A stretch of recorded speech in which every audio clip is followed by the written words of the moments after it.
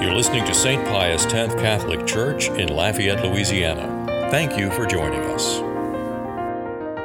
Both Father Brady and myself are going to be doing what's called catechetical homilies during Advent.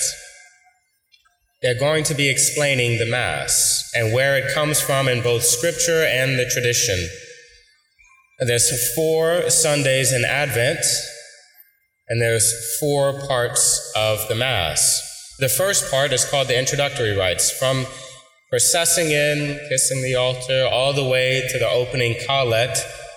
Let us pray. Right? The priest opens his hands, and it finishes right before the first reading. And so these homilies will be more informative in their nature. I wish to begin by stating a quote from a man called G.K. Chesterton, known as the Apostle of Common Sense. He said, "Before you tear down a wall, first find out why it was built." The items used for Mass must be excellent. They must be beautiful. In the Old Testament and the temple sacrifice, nothing can be defective. God would not accept it.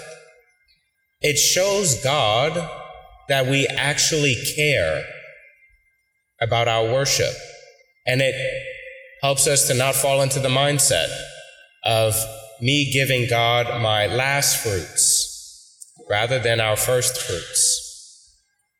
I want you to think, whenever we think about the Mass, something to help us, the ceremony of the changing of the guard in Washington, D.C., of the unknown soldier. Do you know about this?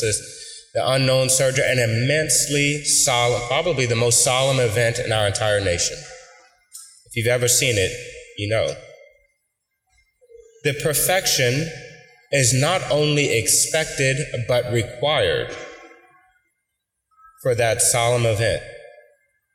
Not because they think that the unknown soldier will wreak havoc on them, but because the sacrifice of those unknown soldiers demands our absolute best. Every action is defined in that event. Every piece of clothing is pristine. Absolute reverence and respect is demanded, not only by the soldiers themselves, but by everyone in attendance. That was for the sacrifice of the unknown soldiers. How much more should we have that reverence for God because of the sacrifice he made of himself for us? Why does Father move like that? Why is everything so strict? And that's why. Because absolute reverence. Much of the rubrics from the Mass come from both the book of Exodus and Revelation. Exodus, because that's where God was giving instructions to not only how to build the temple, but also how to offer sacrifice. And then the book of Revelation, because that's where St. John pierces into heaven, and guess what he sees? A Mass. Have you ever read the book of Revelation? It's one big Mass.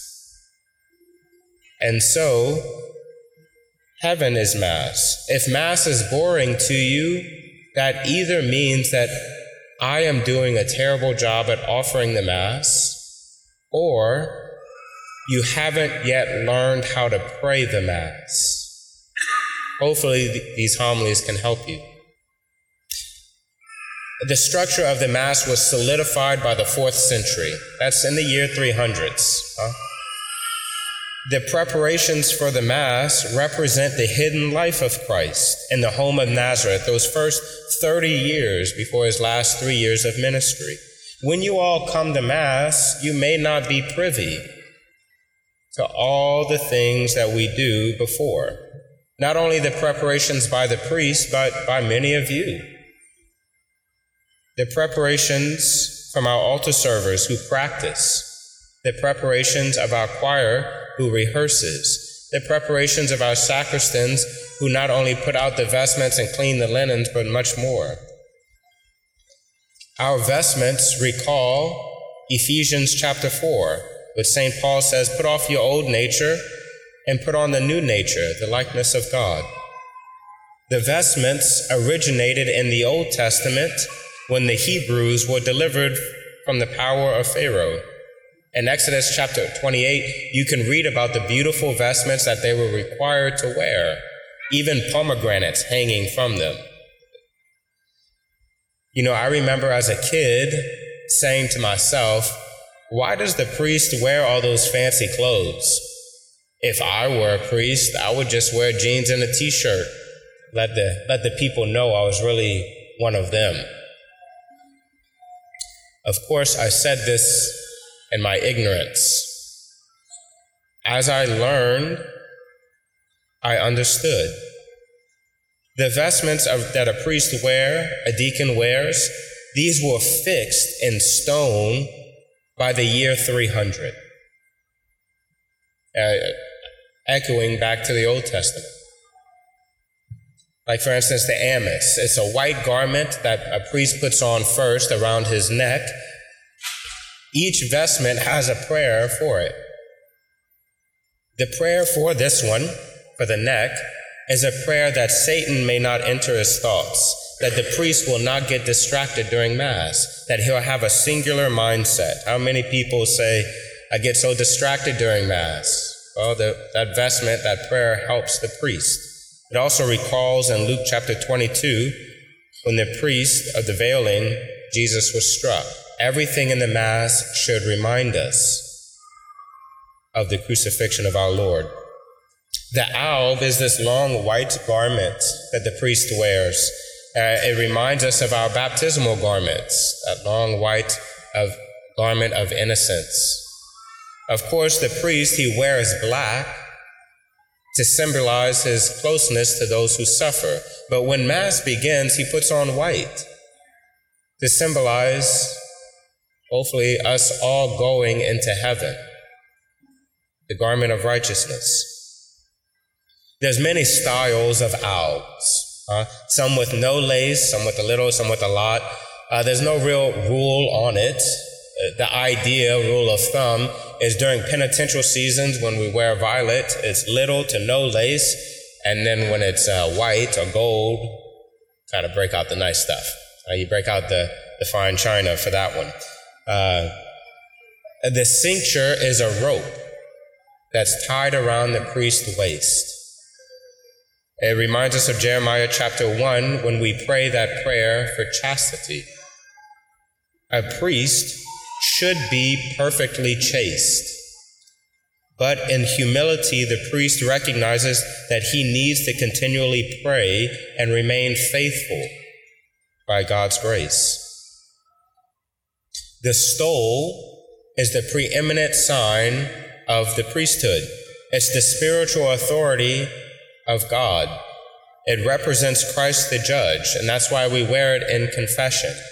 Christ is a judge. He judges.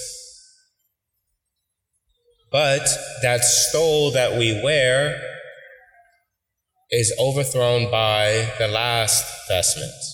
It's overshadowed by the chasuble, representing charity and mercy. God's judgment is shrouded in his mercy. It hangs in the front and the back, representing the twofold kinds of love of God and love of neighbor. There's many types and colors of chasubles. I'm not going into it for another day. Now we begin with the procession in.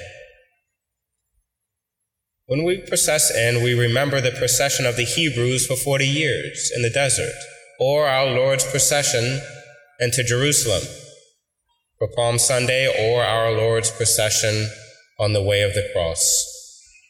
The procession to the altar signifies that we're on our way home to heaven, like the Hebrews being led by Moses in the Old Testament. The candles that flank the crucifix that we process in remind us of the pillar of fire that the Hebrews followed in the desert in Exodus chapter 13, or our Lord's admonition in Luke chapter 12 when he says, "Let your loins be girded and your lamps burning in your hands. When the priest arrives at the altar, everyone is standing and singing, just like in Revelation chapter 7, when they greet Christ. The priest puts his hands on the altar and kisses it, because the altar represents Christ. He embraces Jesus, who is the cornerstone, the stone rejected by the builders. Each altar should have a relic of a martyr in it, because the priest shows, with a kiss of love, reverence for those who paid the ultimate sacrifice so that we may inherit the faith.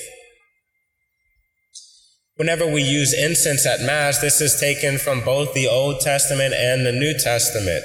Let my prayer rise up to you, O Lord, like a sweet-smelling incense, Psalm 140. The incense altar in the temple in Exodus, Chronicles, Leviticus, incense is one of the gifts brought to Jesus at his birth. In Revelation chapter 5 and 8, the angels use incense in heavenly worship.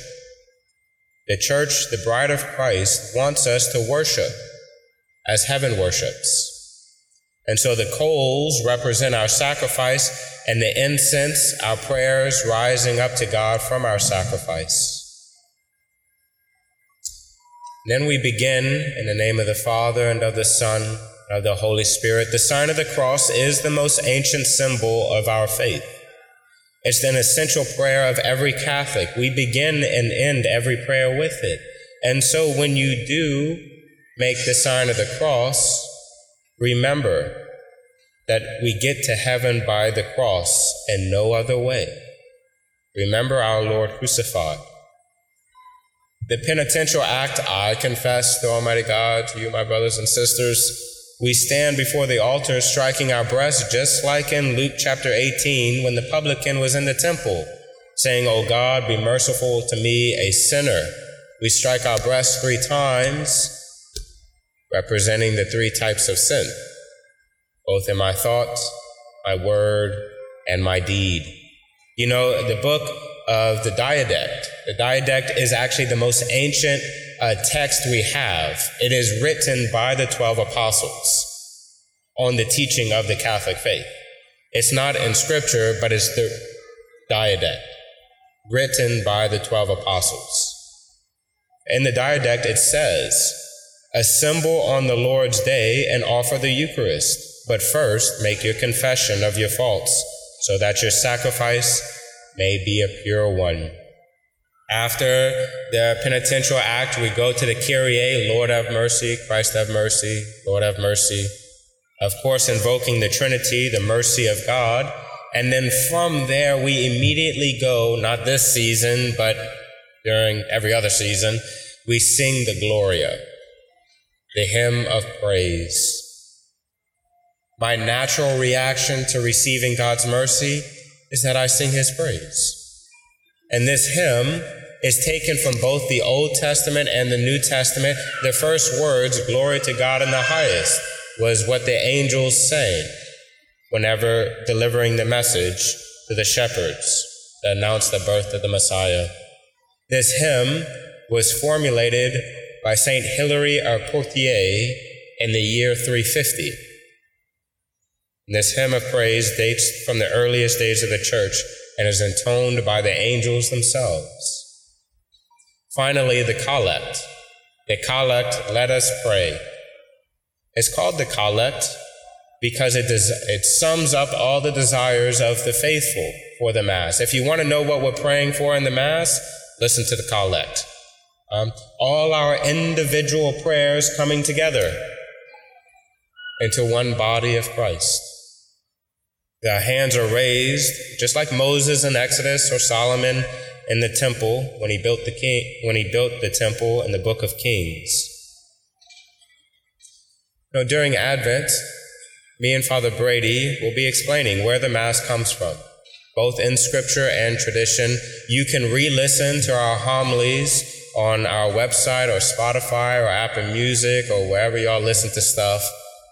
This was part 1 what we call the introductory rites. And I wish to end the same way I began. The Mass is much more than the invention of today. It's the crown jewel passed down from every generation, from the Hebrew people to Jesus himself. It's our job not to reinvent the Mass. It's our job to pass on what was handed on. And so, before you tear down a wall, you should first find out why it was built.